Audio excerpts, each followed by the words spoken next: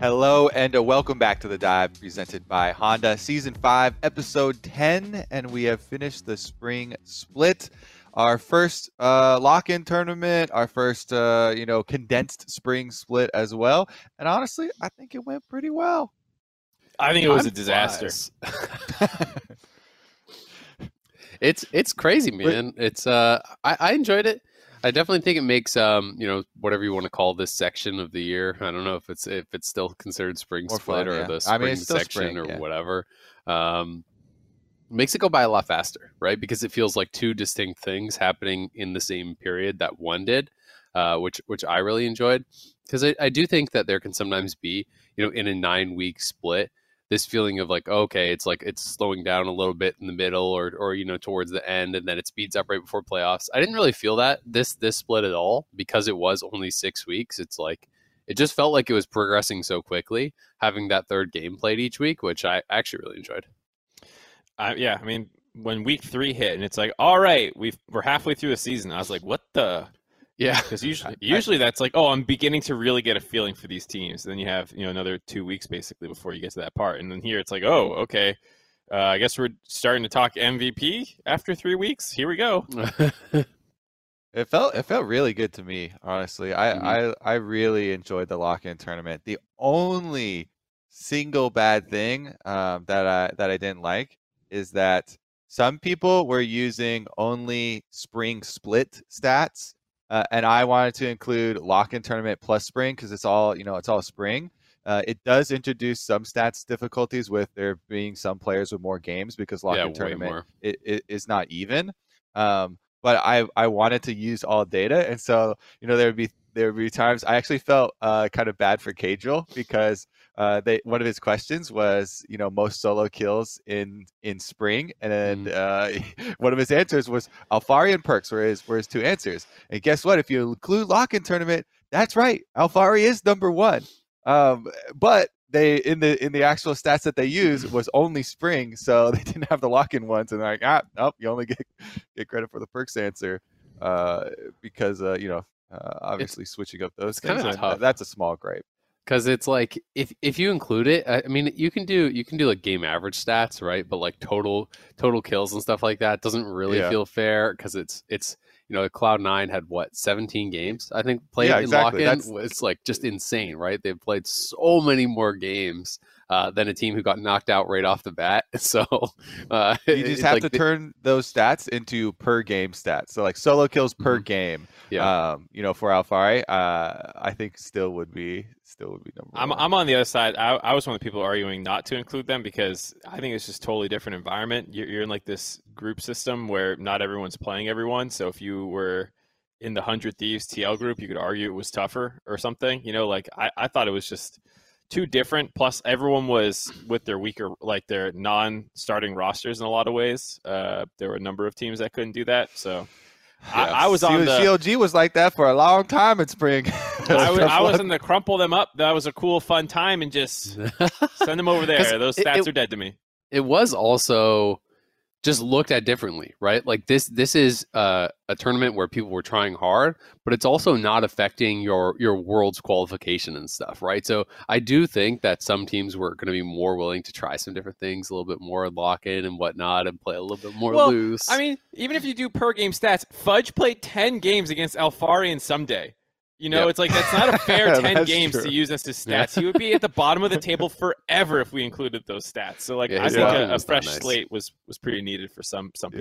Yeah, there's probably a middle ground because you always want more data. And I feel like a lot of people doing the thing where you chop off part of your brain, like, oh yeah, crumple it up, that was great, that never happened type of thing.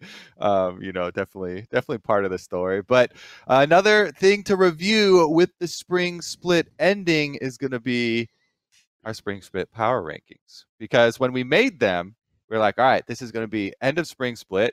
And then first week of lock-in tournament, everybody's immediately using those power rankings to be like, hey, doesn't match up. What gives? Yeah, well, thankfully for them, it also doesn't match up at the end. So what gives? Yeah, so what gives? Well, the important thing is Kobe and I both did brilliantly, and Mark did the worst. So Yes. that's really the important takeaway here, is that Mark did worse than Kobe and I, who tied. And if Yep. there's anything you're left with, that's it. So Mark did 1 point worse. we summed up all the number of spots off we were. So if one team you put second actually ended up getting third, that was a spot off. And so if you put a team eighth or ninth, like Dignitas, and they got fifth, that's 4 or 5 points. Your yeah, voice cracking over here. Dignitas and CLG were probably more than half of our total like spots off. Right, so, combined, because Dig was like 4 or 5 spots off for like everyone, and CLG was like 3 or 4 spots off for everyone, pretty much, because people were thinking, hey, CLG might be like 5th or something. Yeah, you guys had 14 total wrong, and I had 15 total wrong, and I think it's one of those things where it's easy to lie to yourself, like, well, divide by 10, each team was like only 1 off almost, 1.4 spots off, but then it's like, okay, well, you had a bunch of zeros in there too from teams like C9 and Golden Guardians. It was I think a pretty tough one, all things considered, with all the developmental rosters and stuff. Yeah, the other thing I would say, I mean, really, it's Dig and CLG were a big surprise, and then the top of the standings was so close that it's like, I was 2 off on TL, who I thought would finish first. They were 1 game behind, right? But then they were tied for second, and they had the losing head-to-head against TSM, so then they're third, right? So you're 2 points off there. So things like that, I think, make a pretty big difference. 100 Thieves, Dig, EG, etc. It's only a couple games between the top of the standings. So the big ones that we definitely missed were Dig and CLG. And honestly, if I went back, like I wouldn't have really changed my Dignitas prediction. Like I think they overperformed so much, and that's what made it so exciting, is that these guys were just straight up way better than I thought they were. And that's the one that, we missed on the most.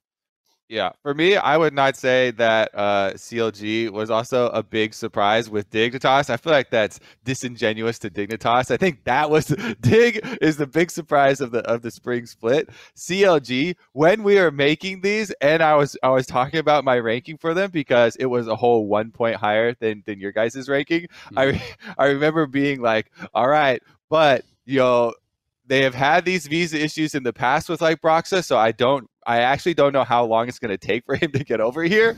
And lo and behold, it takes even longer, into the spring split than a lot of people thought. And while they did have more surprising, failures, self-imposed issues too.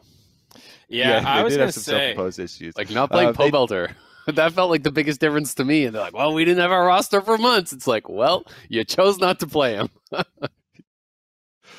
Yeah, definitely true. The benching there going a long way. But back to my point, the errors were the surprising part of it. The way in which they're losing, which was, they've got all these veterans, and they're making just these boneheaded, actual just crazy mid-game shot calls where like Dragon is literally coming up in 30 seconds for Dragon Soul, and they're wasting a bunch of cooldowns and people dying on top side of the map.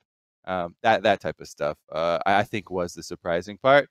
But Dignitas was the real hero, screwing up most of the power rankings. Mm-hmm. Yeah, I had EG6 because I was pretty sure one of the like developmental teams would actually hit. And my bet was on FlyQuest, which is where I think my 15 came from instead of your guys' 14. Was I put my faith in FlyQuest and they let me down, whereas Dig actually was the 5th place spot that I had given to FlyQuest, and I put EG6, which was right. My power rankings at the top were like slightly different than your guys. You guys were aligned 1 through 4, and mine was a little bit different, right? So I think I was a little bit closer on some, a little bit further off on others. Like I thought TL would finish first because I was thinking, hey, Fudge is a bit more unproven. Maybe it'll take them more time to get together with that.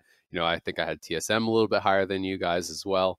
So it'll be interesting to see how playoffs go. But power rankings always pretty fun. Dignitas was the biggest kind of bright surprise for me. That really was a lot of fun to watch them. And I guess I would say if we are talking about differing expectations, FlyQuest didn't finish that much below, I think, where I maybe originally had them ranked.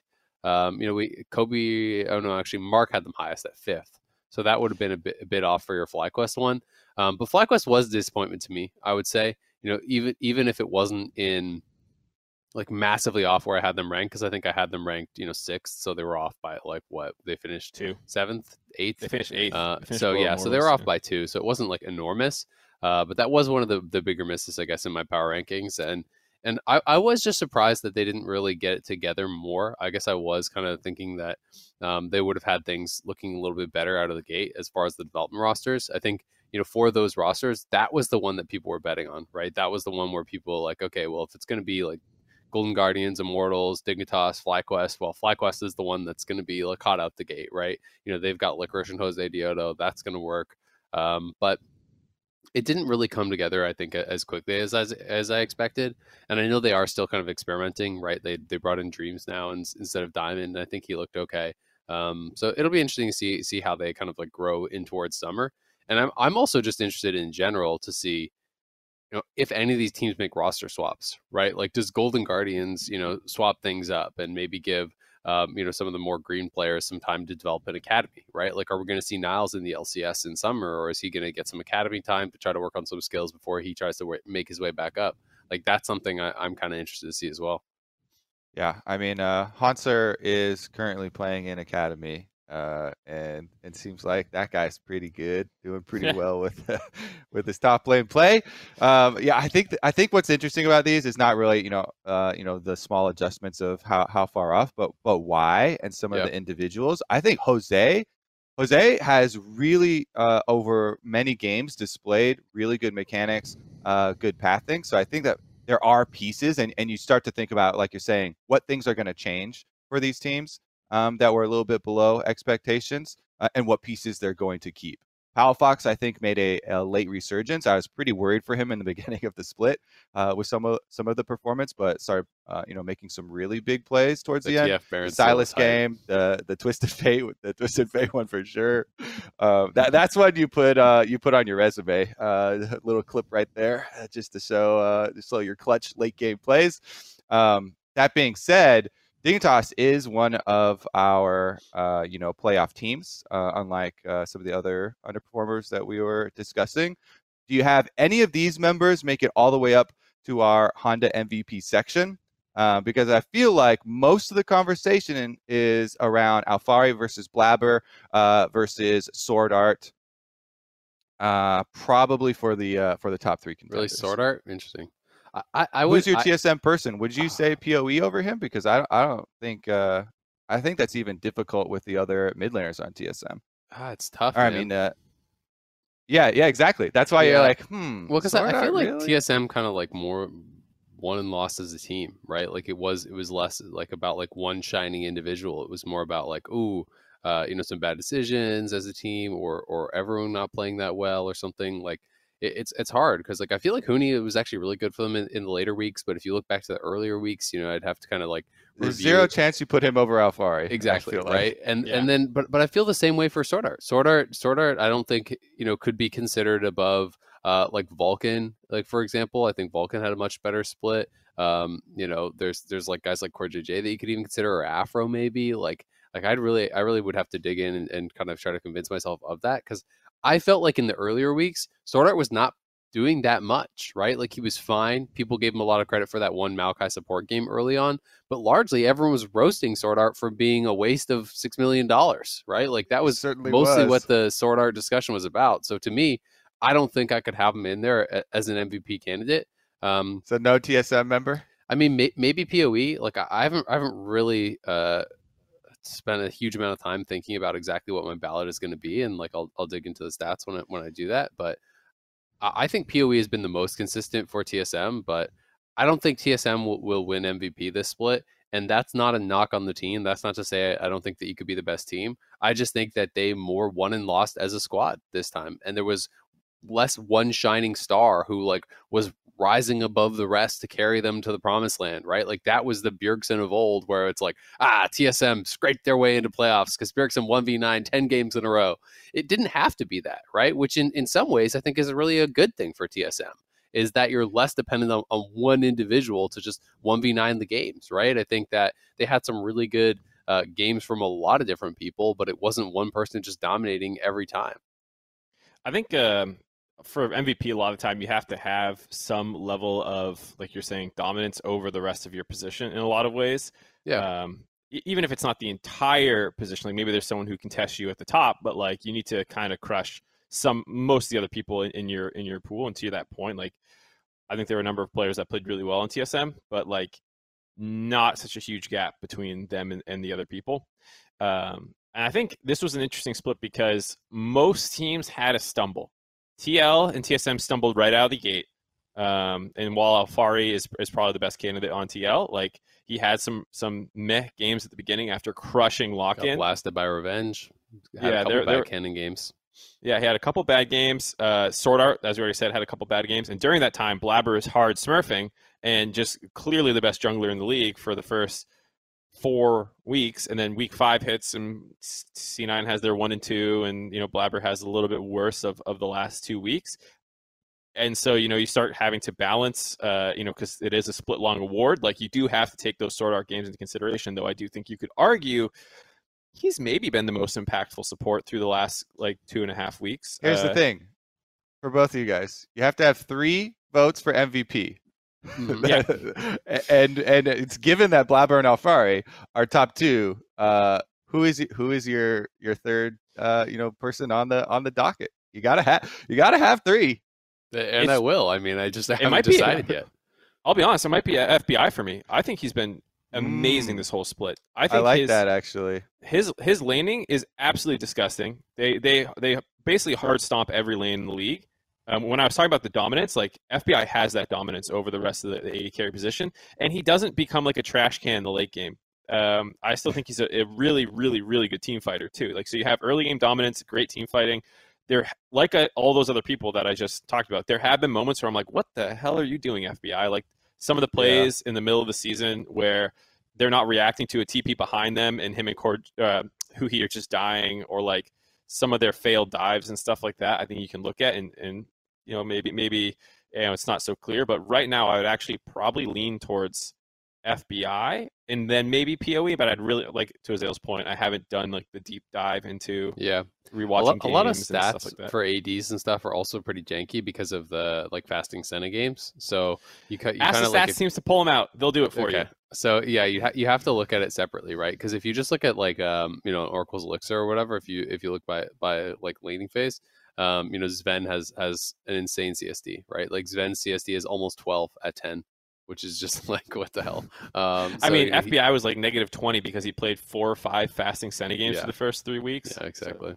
We have had plenty of we have had solo laners with that type of CSD though, so like that is within the realm of possibility. The Senna games definitely screw it up for everybody. Yeah, Alfari is up there. He's 11.4 CSD at 10, and that's like exactly just a real CSD. That's what I'm saying. So like you're like, oh, that's crazy. Well, let me sell you on a solo laner. Yeah. What's really funny is then the supports that have the mega CSDs, because I was looking. There's a support that has over 10 CSD. He is like almost 20 at 10 because he keeps playing farming Tom Kench games. But yeah, I mean, for me, Alfari's in there for sure. And I'm not 100% on anyone else. I'm going to be honest with you. I think that Alfari will be in one of my MVP votes, and I'm not even sure that Blabber will be yet, because I feel like yes, Alfari did have some stumbles, but he felt like so clearly the best. And everyone feels like he's the best. I think Blabber is probably in there too, but I want to really kind of do my due diligence on it, because it does feel tough now, because I do think his last 2 weeks, and it's like 2 weeks, that's not long. Well, it's a third of the season. His last 2 weeks weren't actually very good. Like he really wasn't. And I mean, some of those games were really bad. Like the game against TSM, the Lily game, where he's up 3 levels and just does nothing the entire game. This Hecarim game this last weekend, where he's just like, doesn't do anything the entire game. The only thing I remember from that whole game was just charging in 1v5 with no one around him at the mid lane turret and dying. Like these are the most memorable plays I have from Blabber over the last couple of weeks. So I don't know. I think you've got to really take it all into consideration. And because the split moves so fast, it's a little bit harder because it's just so condensed, right? So many weeks, so many games happen in a couple of weeks. Yeah, I mean, so for jungle, it would be between Blabber and Santorin. The AD carry one, I think, Maybe Sven, maybe Neo could contest FBI. Tactical is definitely not Neo's been not amazing. in there with the Malphite ults he's been Tactical's not popping even off. in my top 5, top 6 ADs this split. I think he's near the No. bottom, to be honest. I put Turtle Yeah, above him. that's I what think I'm Turtle had a saying. better split. Yeah. It's definitely going to be more of a conversation than for the first part of Spring Split, though, where it was just Yeah. re-hits on Blabber every single week. Supports could be in there too, right? Like should Afro be in there? Maybe. Afro had, I think, a hell of a split, right? And Yeah. and if you're really talking to, like, some of the people I've been talking to, have given so much credit to him, from the Dignitas side of, as far as like what he's been able to do for the team and shot calling and Yeah. the effect that they think they've had on the team. So, if you're looking at just purely individual performance, maybe not, but like, damn, it seems like Dignitas, deserves at least some consideration, given that they performed so far above expectation. And some of these players played really, really well. I think it's really hard. I think it's pretty unclear. I mean, if I had to bet, I'd say Alfari wins, just because he feels like the most like untainted. And even though lock-in isn't part of the award, people are still going to have lock-in in their head as just like, God damn, you're good. Like, holy crap, you are actually so good, right? And he is always smashing lanes. Yes, he did have a couple kind of cocky blind pick Kennen games that got punished, but like, he is so impactful every single game. He can play all the styles. If I had to bet, he wins MVP, but it does feel tough to vote this year. Yeah, I think that's definitely the easy one. Mid lane feels pretty hard too. Let's get on into the playoffs, though, because these MVP candidates have something in common. They will be playing in the playoffs. First up, TSM versus Team Liquid. Let's start with the banger. They're not both bangers? They're not all bangers? I think one of these both. is more close than the other one. Even though 100 Thieves did have a bit of resurgence here, and they do feel committed to Ryoma and a bit more clear on their game plan, I think the Cloud 900 Thieves one would be a bigger upset if they win than this one between Team TSM and Team Liquid. What's your? I guess we can do a quick, overall look on both matchups. Which one do you think is going to be closer? No, I mean, I agree with you. I just think they're both fun. I think the TSM TL one is the closer, especially with TSM having a 2-0 record over Great TL. format, right? We start out with two amazing, best of series. Yeah, this is like scary that your first matchup is this tough. It's cool though. I mean, because you have the lower bracket, right? It's like those teams are waiting down there. We don't have to go through the weaker matchup first. I think the reason it seems like two such great matchups is because it's like in old format, this could have been the semifinals, right? You've kind of like jumped forward and gotten to see some really incredible matchups right out the gate. We can talk about TSM TL first. I do think it is really exciting. TSM does have the 2-0 over TL, which also makes it interesting because, TL, it's almost like this kind of like rock, paper, scissors circle, right? Where like TL have been beating C9 and, C9 have been beating TSM and TSM have been beating TL and stuff. So it is kind of interesting. And I'm really excited to see what the teams are actually going to bring to the table. TL has been bringing out some pretty different stuff this last week or so. We got to see the Vagar, we got to see the Ari. I'm interested if they are just kind of like trying some stuff in the last week, or if they're like, "Ooh, Azir is actually ass now with the changes, and we need to fit some more picks in here, and we need to find what that is." Like, I wasn't quite sure what those picks were, if they are thinking, "Hey, this is the meta now," or if they're thinking, "Hey, we need to just experiment and figure out what's good for playoffs and get some stage games in," because that, I think, could really change some stuff, right? Like, there was some very differing reads. Like, obviously Azir did drop down a fair bit as far as like priority, but some teams were still down to pick it. PoE played it, had a great game, right? PoE had I think a really good weekend in general. And we saw some other players take it, but then some teams were just completely ignoring it now. As far as like win rates go, like this destroyed his win rate, right? Like the numbers are pretty significant. Freak was telling me that the early push, the early push is something like you do like 17% less damage to the wave. So, it kind of makes sense that if it was a tight matchup before, that now you would be getting pushed in, and that could be problematic. But I'm not sure if it's really going to continue changing, or teams are going to have really different looks. But I think your read on the meta becomes so important going into playoffs because it didn't feel like everyone had the same read on it. Yeah, I would say PoE didn't have any wave control problems No, he didn't. in his matchups with champions. So his confidence and continuing to pick it, I think, was rewarded. I think, Azir's one of those champs like Ryze and like the others who can have trash solo queue win rates and doesn't really reflect on competitive significantly. Because definitely weaker though.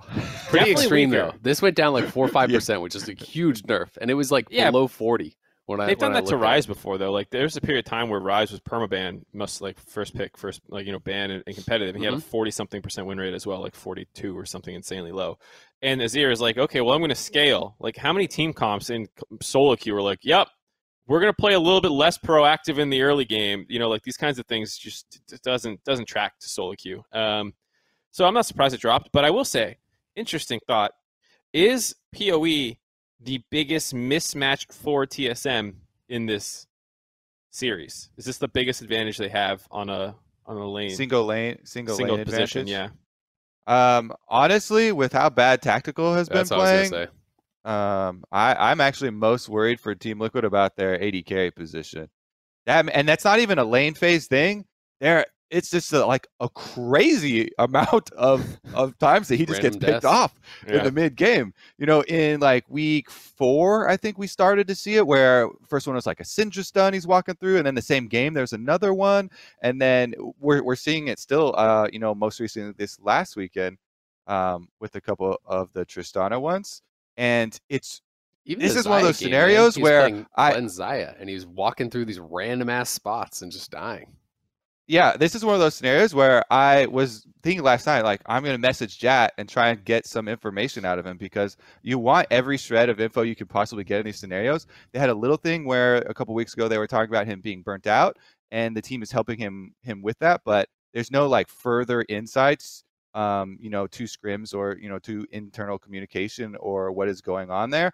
But I'm just so sad because I was so hyped last year. I was like, hell yeah, NA rookie talent performing so well, carrying at Worlds, doing well. This guy he's minted. He's ready to just be the next thing here for LCS. Double if retired, it's okay. We've got more where that came from, And then this split it's brought me crashing back down to earth, I guess. Harsh and you're mellow, man. Yeah. Yeah, it's been really, really sad. And at the flip side, Lost has had an upward trajectory over the course of the split. Like, exactly. Him and Sword Art were getting hard flamed, putting Cody Sun, all these kinds of calls through about the first 2.5 weeks. And there were a couple games, I think in week 2, where if you were looking closely, Lost team fighting was actually pretty good while the rest of TSM was still struggling to get on the same page. But then once they kind of found their play style, he's been a lot better. I still don't think I would put him in top 3 when we were kind of going over them earlier. I don't think Lost makes it in there, but I don't think he's bad by any means. And he's been a pretty reliable carry at the very least. Yeah, it's funny you say Cody Sun because it's kind of reminding me of Cody Sun, right? Where he's kind of, he's hanging around and he's doing some stuff in lane. Sort out roams a lot, he kind of hangs out. Exactly, like he's more become the late game insurance, which I think is pretty good for the team. I think PoE is playing really well lately. Like he's been having some really, really strong performances. Huni seems to have kind of found his stride. I'm really interested in what the performance from Tactical is going to be, because I do think that could dictate the series a lot. Like he has just had so many random deaths, so many terrible team fight situations where he's just like solo losing fights in situations where his team is so far ahead, or he's just getting like hard carried across the line like his Tristana game this last weekend, where it was just like, I don't even know. It was just bizarre. You mean the Genius Baron call? Where the Genius gets Baron caught, call. The team 4v5s it, and he's right back there hitting it first person on the objective. Yeah, he just dies, gets caught, walks straight back, starts shooting the Baron, they take it. Those were tough. But, I think that TL definitely have an advantage in top lane. I think Huni has been playing a lot better, but Alfari has been such a monster. And I'm most interested in how the teams want to play this out. Is it going to be TL playing towards Alfari? Like, is that the read for playoffs? All right, Tactical's not having a great time. We're going to go on counter picks for top side. We're going to play heavily around that. Try to punish Huni. Try to still ball a game through top. I just don't really know what we're going to get from these teams. And that's why I think it's so interesting. I feel like I'm favoring TSM a bit just because I think Tactical has been playing pretty poorly and had another really bad weekend, which kind of like reaffirmed that to me. But I just have no idea what to expect here.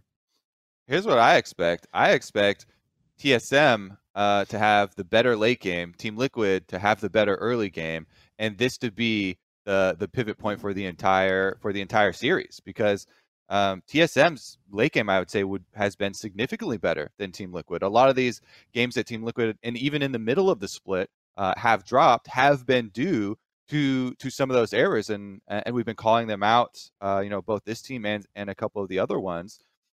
Whereas TSM, majority of their struggles are in this early game. So if, like you're saying, it's probably going to be Alfari putting a lot of pressure out.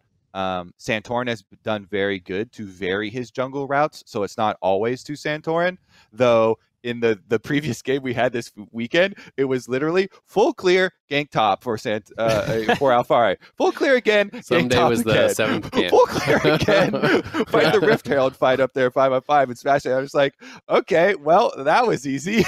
It's just like, start here, go full clear, go back to base. It's just a pretty insane route, honestly, from him. Genius. But I really do think this is what's cool about this matchup to me, and why I'm so hyped for it, because I love when we have such different strengths and different styles going at each other.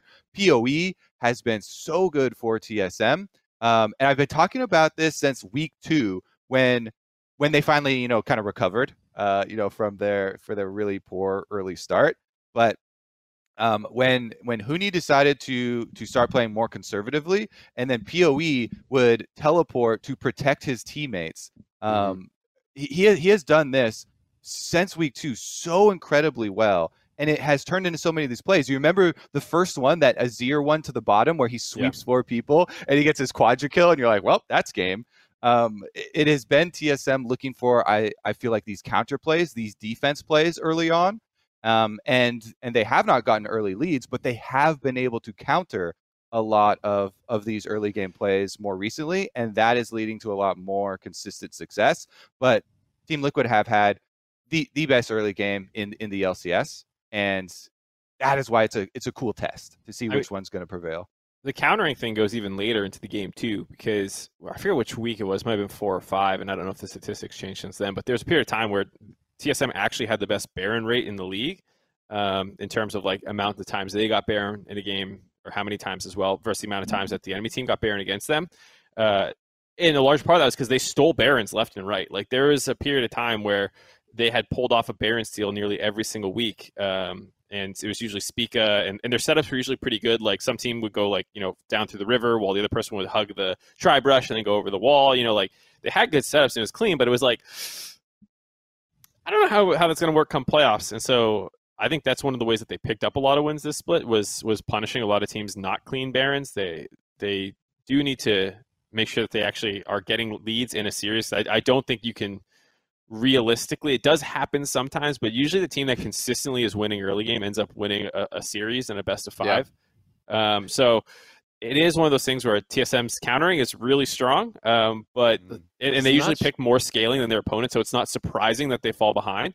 But there is like a limit to how far they're going to be able to go against TL if TL's playing cleanly. That's how I feel too, but then does it not shake your faith just watching how Tactical's played some of these games, man? Like, even just looking at the TSM TL games, the initial game that you were talking about, Kobe, the Tristana game where Tactical was getting picked off in mid lane and multiple times in transition TSM. was against TSM, and TL built this comp with Seraphine mid, and it's all about the Tristana, and everyone play around the Tristana, and then Tristana just kept dying in fights, like getting picked off in mid lane, getting picked off walking places where he shouldn't walk. And then they had that fight top lane where he just walked into a Galio channeling taunt in vision, just stepped into the taunt, got taunted and died. And, those are the things that are really, really concerning for me, because I do feel like, it's almost like you go back to the MVP discussion and you look at TL and you look at the individual pieces, and I'm like, oh, all these individual pieces for the most part seem better, right? Like, I'd rather have Core JJ than Sword Art. I'd probably rather have Jensen than PoE. I think PoE maybe was played better this split, but like overall for the last couple of years, I think most people would rate Jensen higher. Santorin over Spica, most people would take. Alfari over Huni, most people would take. Like AD is debatable this year for sure because Tactical's had a bad split. But like TSM as a whole has looked cleaner in the late game. And I feel like the game is so bot centric that if Tactical is making mistakes, then like you can just lose a whole series off that. Like for sure, it only takes like one death, one bad fight from your AD in the late game, and AD carries the side in most of the late game fights. Yeah, I mean, mid lane still feels really relevant for me, but I do think Jensen's been pretty poor compared to his own level this split. Like, I don't think he's making egregious, like, turbo-inting mistakes the way you kind of notice Tactical killing himself, but I also think he's been really unimpactful compared to his usual performance. And that's why when we started this conversation, I asked, is mid the biggest gap, actually, in for TSM? Because even that Ari game, like, everyone focuses on, like, oh my god, Tactical's killing himself all over the place. Jensen got lane swapped on, so like you can kind of ignore the first 10 minutes of it being like a weird matchup maybe. But then he was totally ineffective in the mid game. He died at the start of a number of skirmishes, and it wasn't until like the last two fights the Ari finally did something. He's been struggling all split long with having a contribution, I think, in games. He's not been terrible, but not great either. That's what I was gonna say for the mid lane one. I would probably take both TSM carries over the Team Liquid counterparts, PoE and Lost, which is why this one is so close It's and tough. such a banger because Team Liquid they have had like in a best of 5, best of 5 can be so different than these best of 1 snapshots that we're getting throughout the weeks, and they do stick in your mind with really big, big blunders and big plays. But they have also had Team Liquid have also had those wins, right? And their game versus Cloud9, and you talk about the rock paper scissors of TSM Team Liquid Cloud9. But if you look at the Cloud9 Team Liquid games, then you're just like, oh my god, they're back. This is what you expect from them. Yeah, it is interesting, right? Like and to back up what you're saying about Jensen for this split, I agree. I think PoE's been better this split, just over the last couple of years. I think maybe Jensen you would take, but I was pretty surprised to see because Jensen actually has statistically like a good laning phase, right? Like he's one of the highest CSDs, but he's basically getting nothing done with that, right? As far as like actual DPM, this is something that Jensen is traditionally known for, is having really high damage output. He plays control mages and he makes it worthwhile later in the game. Right, like he's actually down near the bottom of the table as far as DPM. He's only above Palafox and Demonte. Right, like he's sitting pretty much at the bottom of the table. Demonte is not even in the league right now, so he's 9th out of 10 players as far as mid lane for actual damage output. And again, that's not everything, of course, right? Like you have to look at the whole picture. But I agree, like he's not getting done. What he has in the past. He's not as dominant as he has been in the past. Of course, I do think that he could pick it up, but it's a really exciting matchup. Like it really is. The Ari game didn't really bother me because I was kind of just thinking like, you're not really going to play this in playoffs, are you? Like I looked at that as a throwaway. Not now. I could be wrong. I could be wrong, right? Like, but I feel like Ari's so inconsistent, and at the pro level, that's always been the kind of criticism of this champion, is that it's like, yeah, if you hit every single thing on a carry, they die. But people are playing on no ping and really good at reacting to it. And, at the pro level, it's always been really, really inconsistent compared to a lot of these other champions that are super popular. I think Veigar's really good. So, draft is going to be interesting.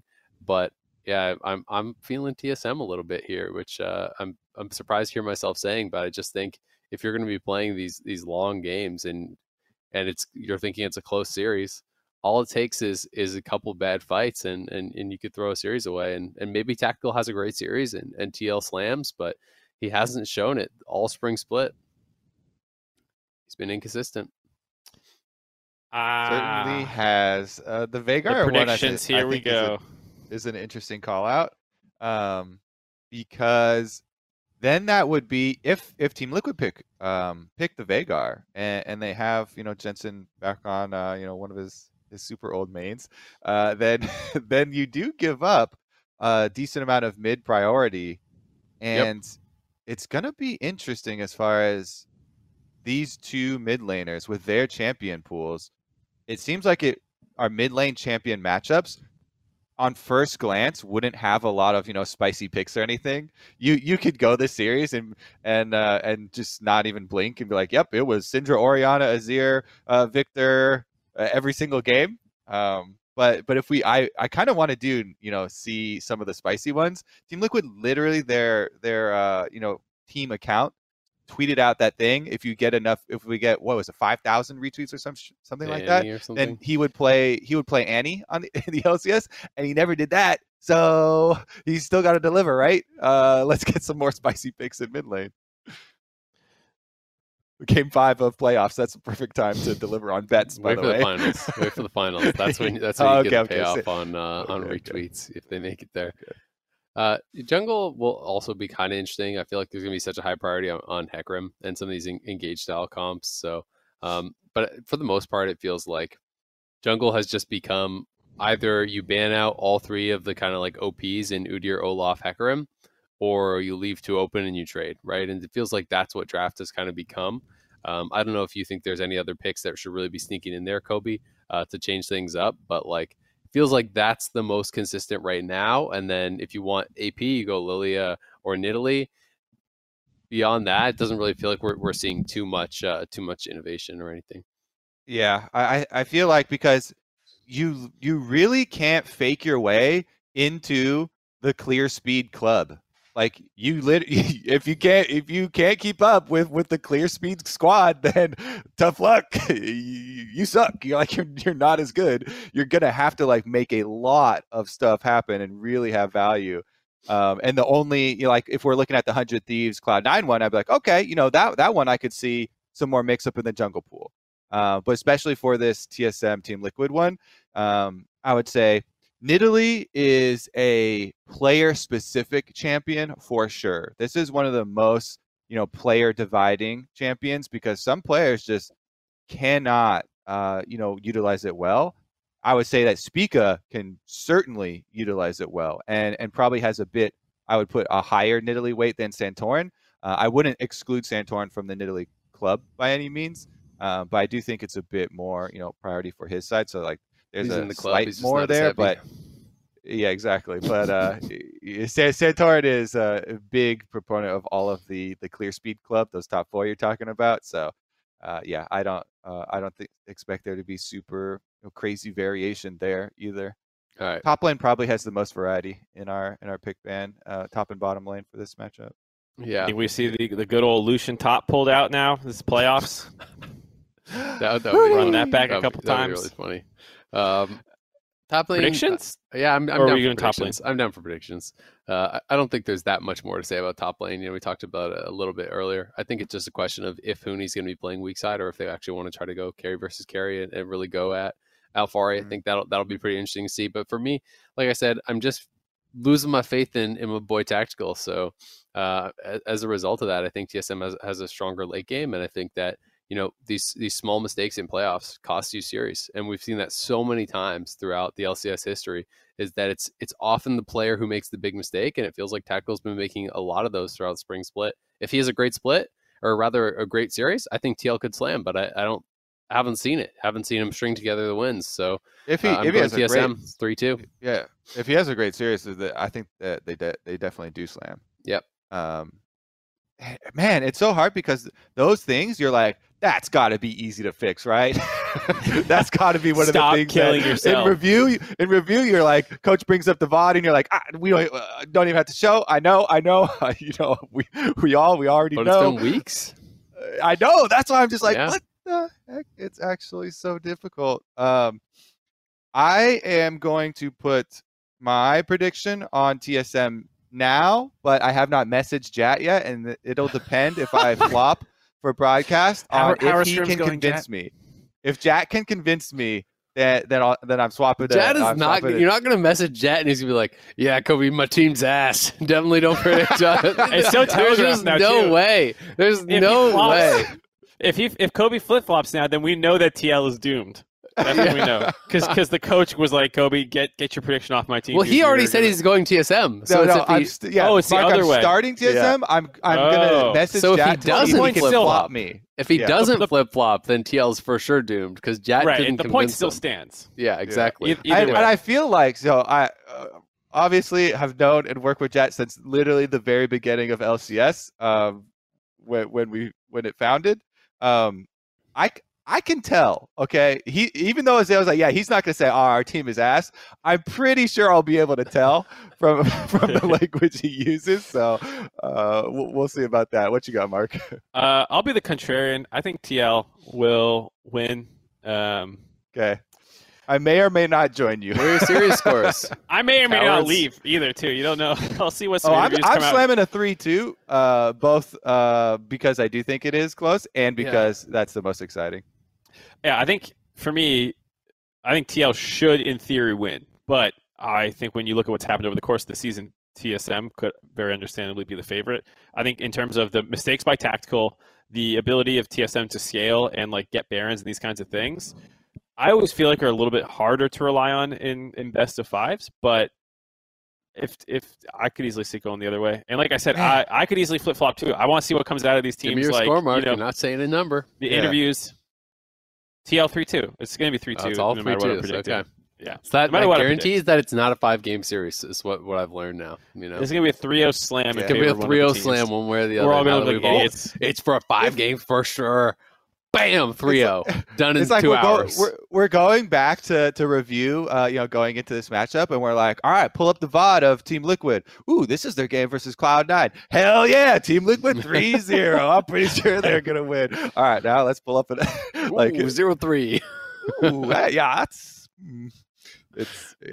All right. Well, I'm really excited for this. I'm genuinely super excited for both the series. Let's get into the other one. C9 versus 100 Thieves. I agree. It does feel a lot more one-sided. This one, I think, if you were looking back to the start of the season, a lot of people were considering, hey, 100 Thieves could be a championship contender.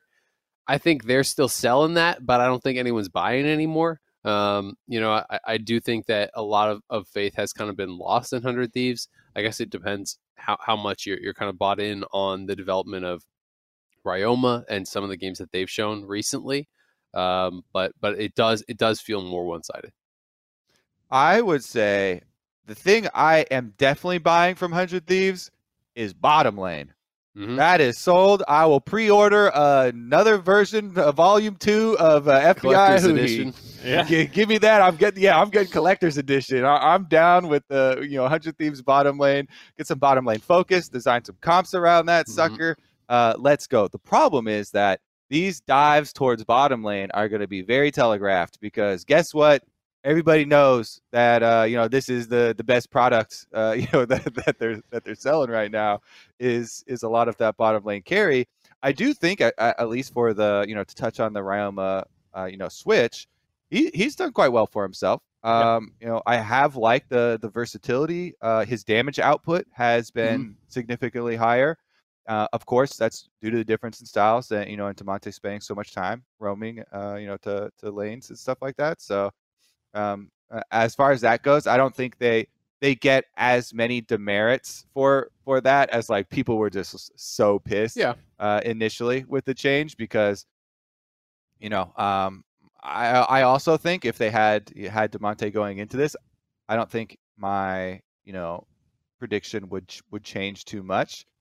Unless it depends on their current form, of course, right? If it was lock in or early split 100 Thieves with Demonte, I think my prediction, my view would change. But that's more if they were coming off the whole team is playing better thing, right? It's not just a one player thing. Yeah, exactly. Yes. I mean, that's what I'm trying to get. If they're coming off, they're like, oh, we're still undefeated on Twisted Fate, 5-0. Demonte, he got benched before he lost on this champion, it is a lot of the team playing better, but him creating a lot of action for them, and it feels like they have lost some of that direction. Yep. Maybe in this last weekend, getting some of it back though. I think even if it was 100 Thieves lock-in form going against current form C9 would still be the favorite though, right? Because they have improved since lock-in when they already beat 100 Thieves in a best of 5. Have Cloud9 improved since lock-in? I think so. I think so. I think so. Yeah. I mean, they've stumbled a little bit since As a, their midseason form, but compared to their lock-in form, they look a lot better. They're way more coordinated. Yeah. Yeah, Fudge I think looks a lot better as well, right? I To think be fair Perks to looks him. better. I think. Yeah, Perks definitely look better. I agree. The one thing I will say is with the Ryoma thing, I didn't bring him up to be like, hey, let's dunk on Ryoma, but it's more like it feels like one of these things ain't like the others. When you look at the 4 teams in the upper bracket right now, right? I just believe that if we're talking about championship contender, right? Like it just feels tough to see 100 Thieves, winning with that mid laner compared to Pui, Jensen, Perks. The top levels that we've seen from these guys is just so far above. I think what we've seen from Ryuma. So I think that is a pretty significant disadvantage, and I think that that's one of the reasons that I have Cloud9 pretty heavily favored is Perks has been so insane in playoffs throughout his career. It's like been such a consistent thing for him. I think he has gotten better throughout lock in and spring split, and I think he's playing very well overall now. So I'm really excited to see what playoff Perks is going to look like in NA, because in EU it was no joke. I mean, this man won 8 LEC titles, for a reason. He's won more than any player ever in Europe, and it was so good when it counted. He was always one of the most clutch players for them, whether it was at MSI or Worlds or in EU. And I'm really interested to see how he is going to play, because he's someone who, if he thinks he has that advantage, is willing to play really aggressively, right? And I guess it was actually against Amante, that LeBlanc game that people were kind of referencing, and where he had reportedly said that like, oh well, like LeBlanc might not have been a good pick, but it was a good pick against Amante kind of thing. I'm interested to see what he brings out against Ryoma. If he feels like really confident against him, is he going to be bringing out Aurelias and LeBlancs and aggressive picks and just trying to slam this guy? It's interesting because I was going to bring it up. Some of the G2 happy plays I've seen Perks pull out here on Cloud9. Okay. And yes, I have a ton of faith. As soon as he came over, I was like, yep, this guy is a consummate, competitor. He's got the drive. He's got the back. Like his resume is as outstanding as you can possibly have. Still though, I feel like if you have some G2 happy plays without the rest of G2 around, is it really happy? There's like the one that sticks out in my mind is his Azir sweep in. I think they were playing Team Liquid. He just like right. Went by himself. Yeah, he goes right in, Jensen to the right, then he turns to the left. He's like, all of Team Liquid are here. I will die. Like my job here is done. Flourish. I'm out of here. Some of those things combined with, if we start to connect the dots with our tinfoil hats here, the blabber play 1v3, Hecarim charging in, nobody else around. Azael, though, you start to connect the dots on some of these plays that are going on. That's what would give me a little bit of pause. I think you're maybe more one-sided on Cloud9. I'm also on the Cloud9 side, but I probably have like a bigger percentage, I guess, for 100 Thieves, with some of the things that I have seen in their recovery. I was more worried for them 2 weeks ago than I am now. Talking to Zix a decent amount as well for this team. It does, like, when they put Ryoma in, they only had 3 days of practice with him, with that team. And obviously, the more time, with him, they're actually solidifying some of what they want to go for, more focus as a team, how they want to play out some of these games. So I do think there is a bigger chance maybe than it being super lopsided, but I'm still putting my money on Cloud9.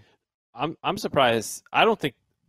I mean, obviously, mid lane is a big talking point for 100 Thieves this split, and Perks is a big talking point for C9 this split. But I think it's actually not the biggest factor when you look at 100 Thieves struggles in ways that I think C9 are going to beat them, because they've only beaten one playoff-bound team this split, or this second half of the split for 100 Thieves. They've only beaten Dignitas. They've lost to every other playoff team. And a lot of their losses to the playoff teams, they just look so horribly uncoordinated.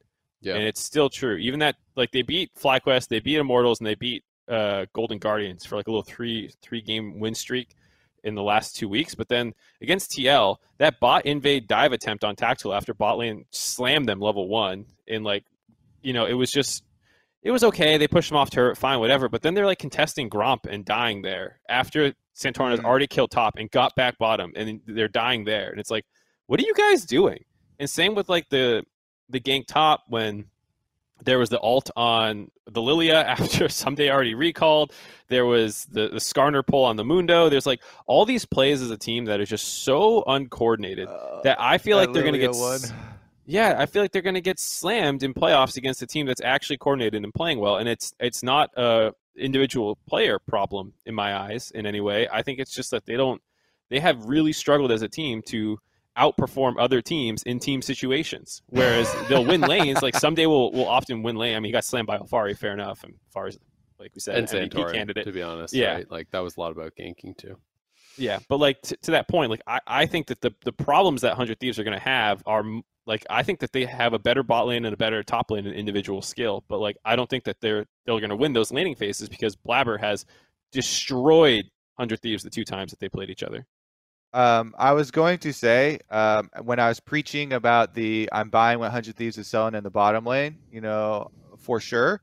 Yeah, it's more so the other way with Cloud9 jungle. Like, and we even have, it's so funny actually that 100 Thieves content it really delivered where they're filming Closer after their game with Cloud9 and he's just running around, everybody freaking out. Blabber is so good. What do we do? Like, and he's really playing it up, and it is he's joking and it's funny and stuff, and it's mostly for content. But I gotta feel like if you're a jungler in the LCS, you're making these jokes. A lot of jokes stem from truth, right? They don't just come out of nowhere. And you got a little Blabber in here. Blabber has destroyed Closer. As much as earlier in the show when you guys were talking about possible demerits for Blabber on MVP votes. As much as there have been a couple of plays in the last couple of weekends, I still heavily weight C9 jungle as the biggest advantage for them in this matchup over 100 Thieves. And guess what? That type of advantage can be played to any lane that they decide to carry with, even to top lane. I don't expect that to be very frequent for this best of 5, but with Fudge playing better, that could be another look for them as well. That was the only other thing I was going to throw in there was like they already lost in lock-in when 100 Thieves was playing well. They won a number of those first 2 games and almost the third game off really good proactive plays. Those have been absent for 100 Thieves. And C9's top lane, what they had been exploiting, is much better now. And I just don't see the avenues that they're going to use to win. It's 100 tough. Thieves still should have won that series. I feel like they my God, you're bringing me back, Mark. Oh my God, go ahead and say all that. It's tough though because it's like we're talking through and we're like, yeah, Cloud9 much better since lock-in. Okay, yep. 100 Thieves much worse since lock-in. Okay, yep.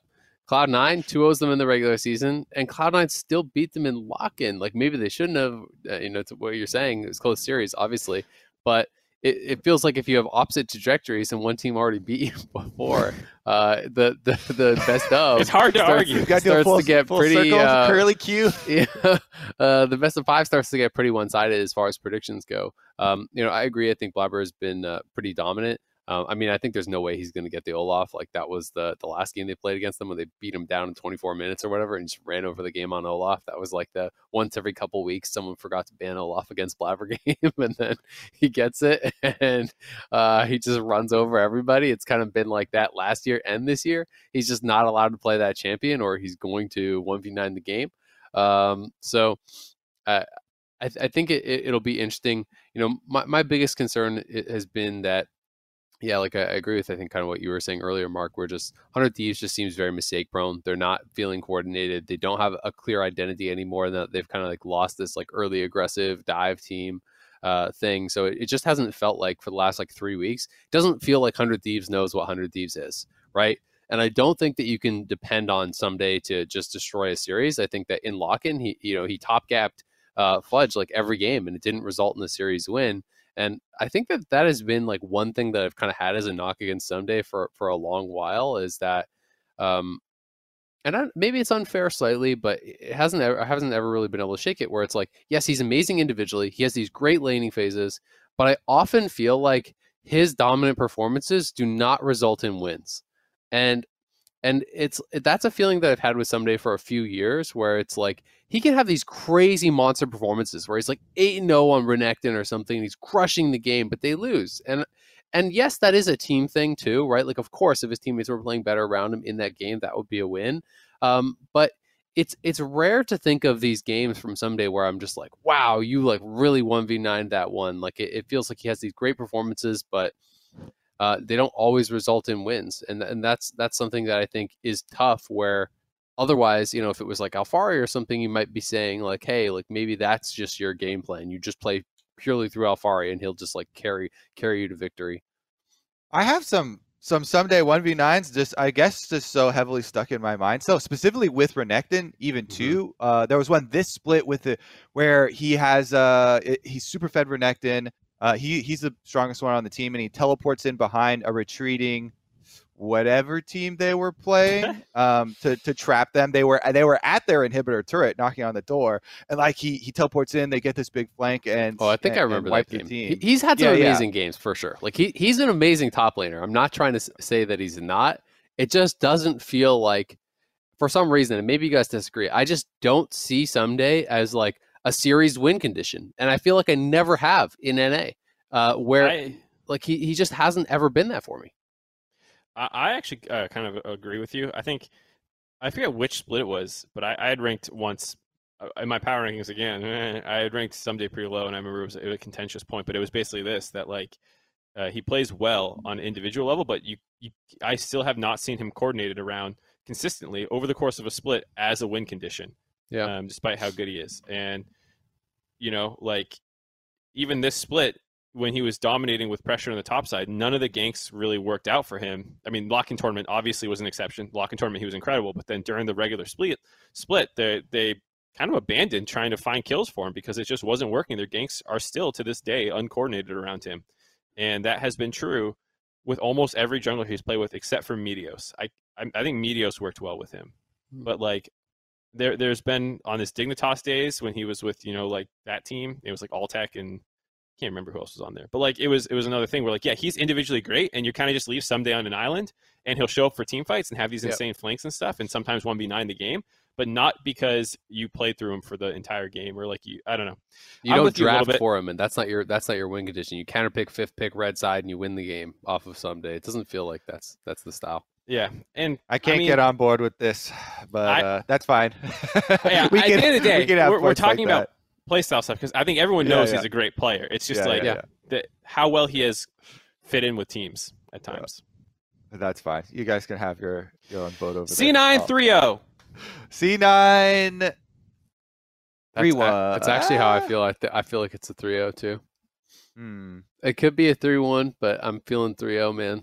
The more I think about it, the more I'm on C9's side. I'm just like, 100 Thieves just aren't playing that well. It's felt like a sinking ship for a few weeks. And yes, Cloud9 did have the kind of blip on the radar, but when I look individually, like I'm not even buying a lot of the advantages. Like, yes, I think 100 Thieves, you could say their bot lane has been better, but it's not like so much better that I think that they can get an advantage there to win the game. Blabber has been way better in closer. I way rather have Perks than Ryoma. I think they're playing better as a team. And Fudge has gotten so much better than he was in Lock-in, where Someday blasted him, and they still lost the series, even when Someday blasted him every single game. Yeah. Yeah, it's to your point, like it's not like, oh my goodness, and I admittedly I love this 100 Thieves bottom lane, but it's not like they're going up against a punching bag here. This is Ben and Vulcan. People are talking about Vulcan as maybe the best support of the split. Yeah.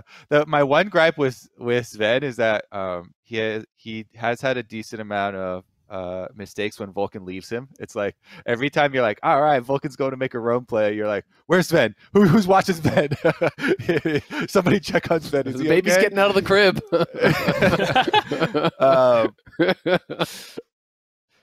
Man, yeah.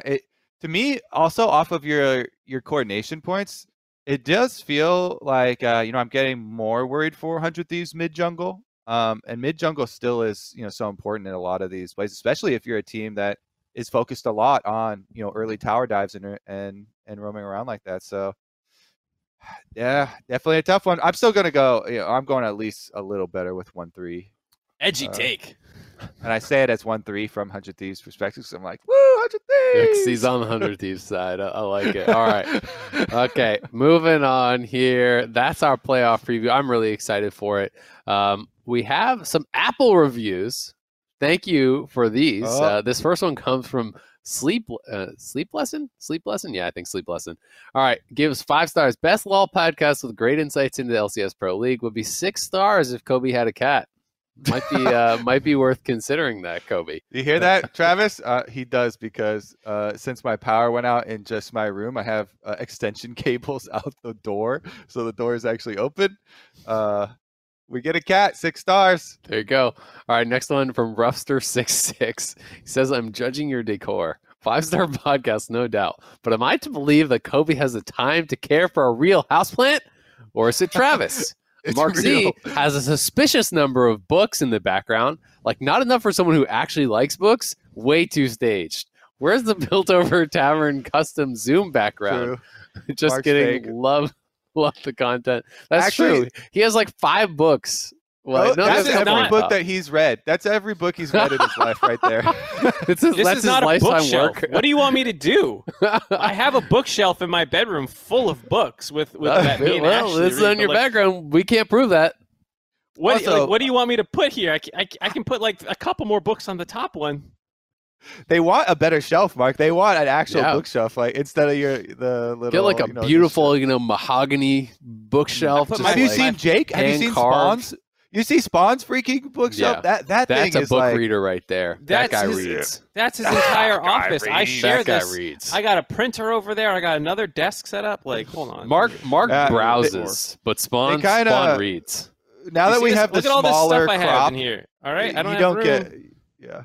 I've got way better posters up there. These ones, right? Is it a real plant? Are you going to reveal here live on the dive? It is a real plant. Do you water it?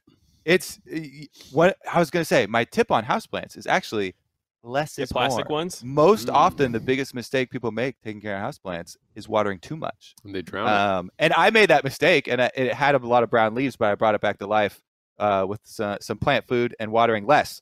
All right, that was a lot on one review, though.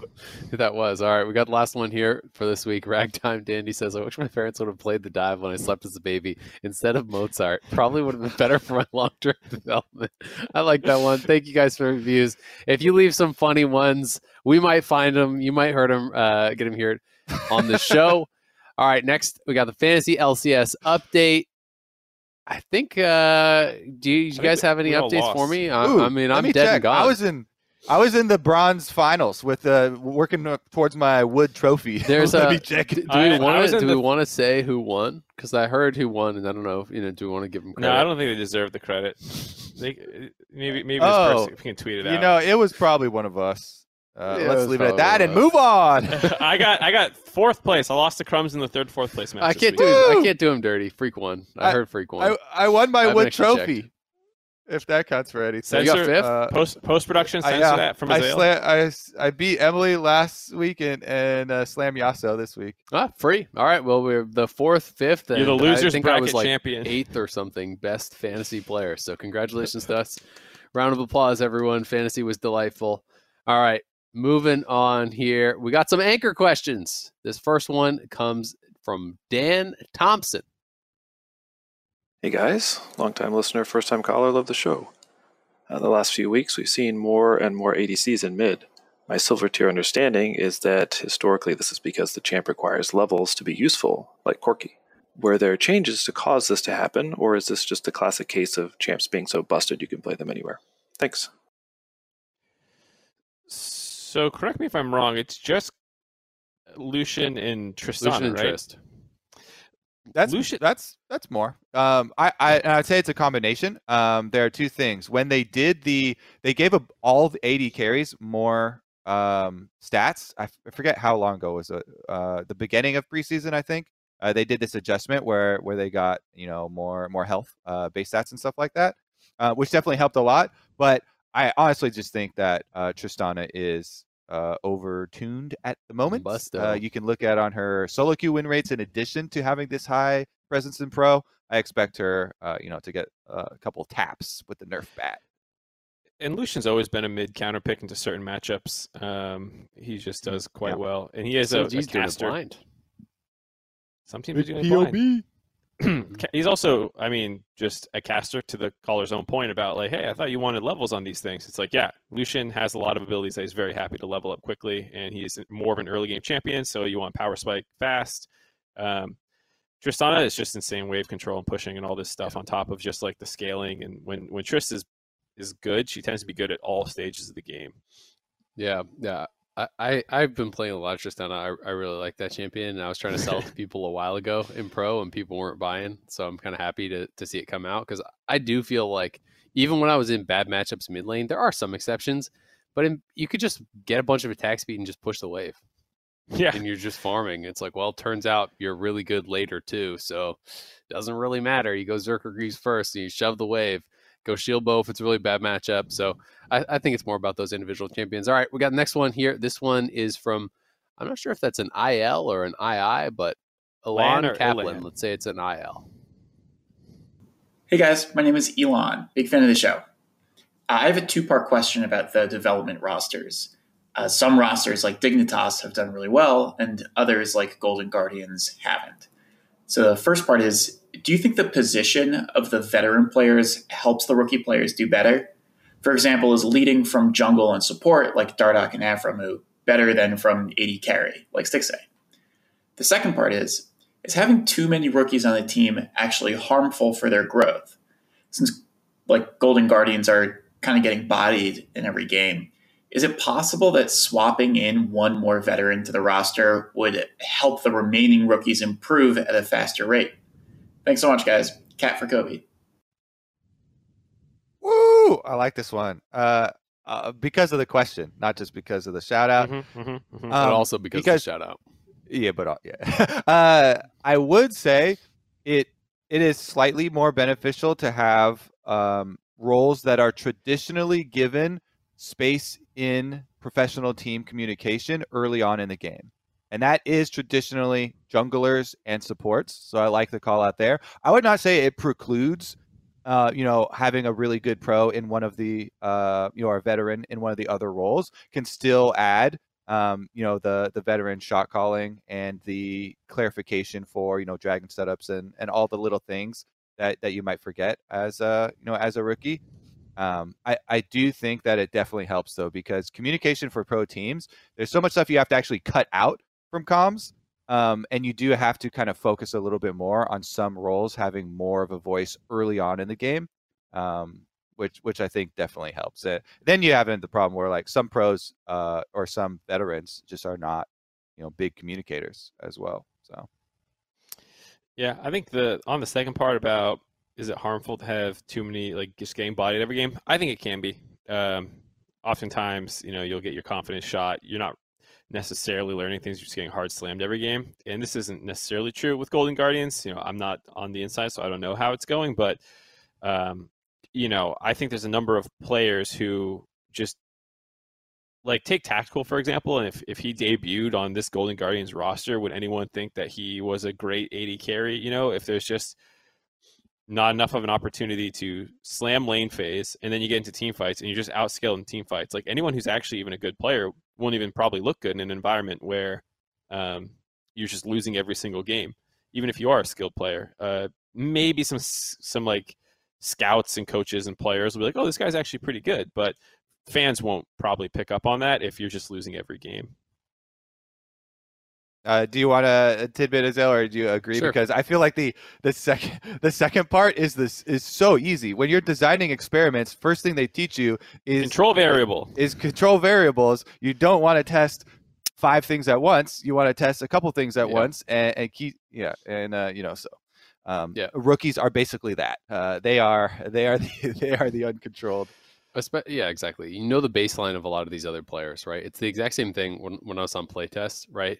If you're trying to test a certain champion in a certain role, you try to play standard stuff elsewhere that doesn't just warp the game, right? It's like you're not picking Tryndamere top if you're trying to test a control mage mid, because Tryndamere makes the whole game about him. It's the same thing, with these players where, if everything's falling apart, it's really hard to tell sometimes, what the specific problems are, or what the individual problems are. It's like, well, did you lose top lane because your jungle lost? Did you lose jungle because your top lane lost? Well, your mid lane also lost. Was that the reason? Well, your bot lane was bad too. So was it because you couldn't This get Evelyn with a vision? 25 stack Medjay seems to be an issue. Who fed the Evelyn, right? It's hard to pinpoint. So I think it's an interesting question. I think it depends on the team though, because then you also do have other examples and like rookies, right? You can have a ton of amateur experience like in academy, and then it's less of a deal.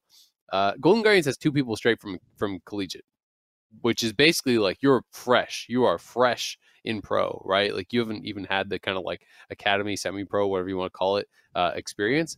Whereas like Suning was like basically all rookies. Like you can have teams with all kinds of young players, and maybe a veteran or 2, but you can have teams that are successful with like almost all young players, but maybe they had more academy experience, or maybe they're just better players. Yeah, I was about to throw in like Griffin, Damwon, V5, Yep. some of these teams that are heavily rookies. A lot of those guys already did cut their teeth, whether it's through their Challenger Series, the LDL, whatever it is. Like a lot of them are not fresh, like never seen this guy try and compete at the highest level kind of thing. So I- Question. Never understood that saying, by the way. Where your could that teeth? possibly come from? Cutting your teeth? That just sounds... Let's ask Google. Yeah. Okay. I'll read the next question while Zero's doing research. Then. Where are we at? Was that the last one? we're on the Twitter Oh, question. no. If you're Twitter. building a super roster, this one comes from Cam Edge Com. If you're building a super roster in North America to win Worlds, who would your resident players be? How valuable is someone like Jensen compared to Core JJ? The easy answer of Doublelift is now gone. Mhm. For who your residents are. To I win think Worlds, Blabber though. Blabber for me is the new easy answer. Oh, that's true. Blabber. Doublelift's and Jensen is a resident too, right? Doublelift's me- never got out of groups at Worlds. Why are you guys taking him to win Worlds? True. Well, we're not because he's not in the LCS anymore. Yep. I am actually Blabber using Jensen. Blabber, and then I'm going with a bottom lane, and I'll just go. FBI Huhi. Do I want to split them up? That's what I'm thinking. Do I want to split them up or keep them together for synergy? I FBI keep them together Vulcan. for synergy, because even though like you're saying, Jensen is a resident, I am winning Worlds. I want rookie. I want so They did I'm not swinging for the clarify fences. that our imports had to be currently in NA. So yeah, give me Oh, true. You're just gonna take Chovy. Chovy and Nuggery. Just or give me something, I don't know. Blabber, Vulcan, FBI, Chovy, and I believe in the Shy. He can bounce back, or maybe not. You're such a shy that stan. is a risky one. Yeah, the Shy is trolling hard lately. So I'll take Nuggery. There you go. That's how we win Worlds. Okay, I got the etymology here. Apparently, to Okay. cut your teeth, the term alludes to the literal verb to cut teeth, meaning to have your teeth first emerge through a baby's gums. A usage dating from the late 1600s. You know what? That makes more sense. And there's not a quicker way to say, your teeth coming through your gums as a baby. So I'll accept Teething. that, I guess. There's a verb, teething. Okay, honestly, nope, yeah, never mind. Well, That's not what teething. Teething is like the pain they're experiencing. That's not like the. No, you're teeth going popping through teething. it's Yeah. it's coming from them popping through. Okay, All right. Well, maybe it makes- sucks, but it's from the 1600s. makes way more sense now, though. Yep, That's it a makes lot of more sayings. sense. They're like, this doesn't really hold up at all. When you look at it, it's from the 1600s when people were dumb. There was less of an education. Guess what, Mark? People are still dumb today, and that'll wrap us up for now. That's me right for there. this week's episode of The Dive. Thank you, Honda, for making this episode possible. And remember, you can check us out on Spotify, Apple Podcasts, Anchor.fm, and especially sub to the new YouTube channel, youtube.com/LCS. You can send us your questions on Twitter. You can send us your voice questions on Anchor. You can leave us reviews on Apple Podcasts. We're checking them all out. You might get on the show. The hashtag DiveLOL can be used for all that stuff, and send us any more comments you have, anything you want to see us do in the show. We're happy to hear Dream about us, write in your journal about us, Yeah. Send physical mail. Yep. I don't know True. where you'd send it, but I don't know either. Roam around fan LA art, looking. karaoke, cosplay. Be careful what you wish for, Kobe. I don't know. You're talking about people can send you their dreams and send you physical items and stuff. This is getting dicey. I don't want to know what you're dreaming about me. I'm just going to put that out there. So catch us again Get a next pencil week. from Harry Potter and send it to me. Saturday and Sunday. Playoffs are here. Let's go.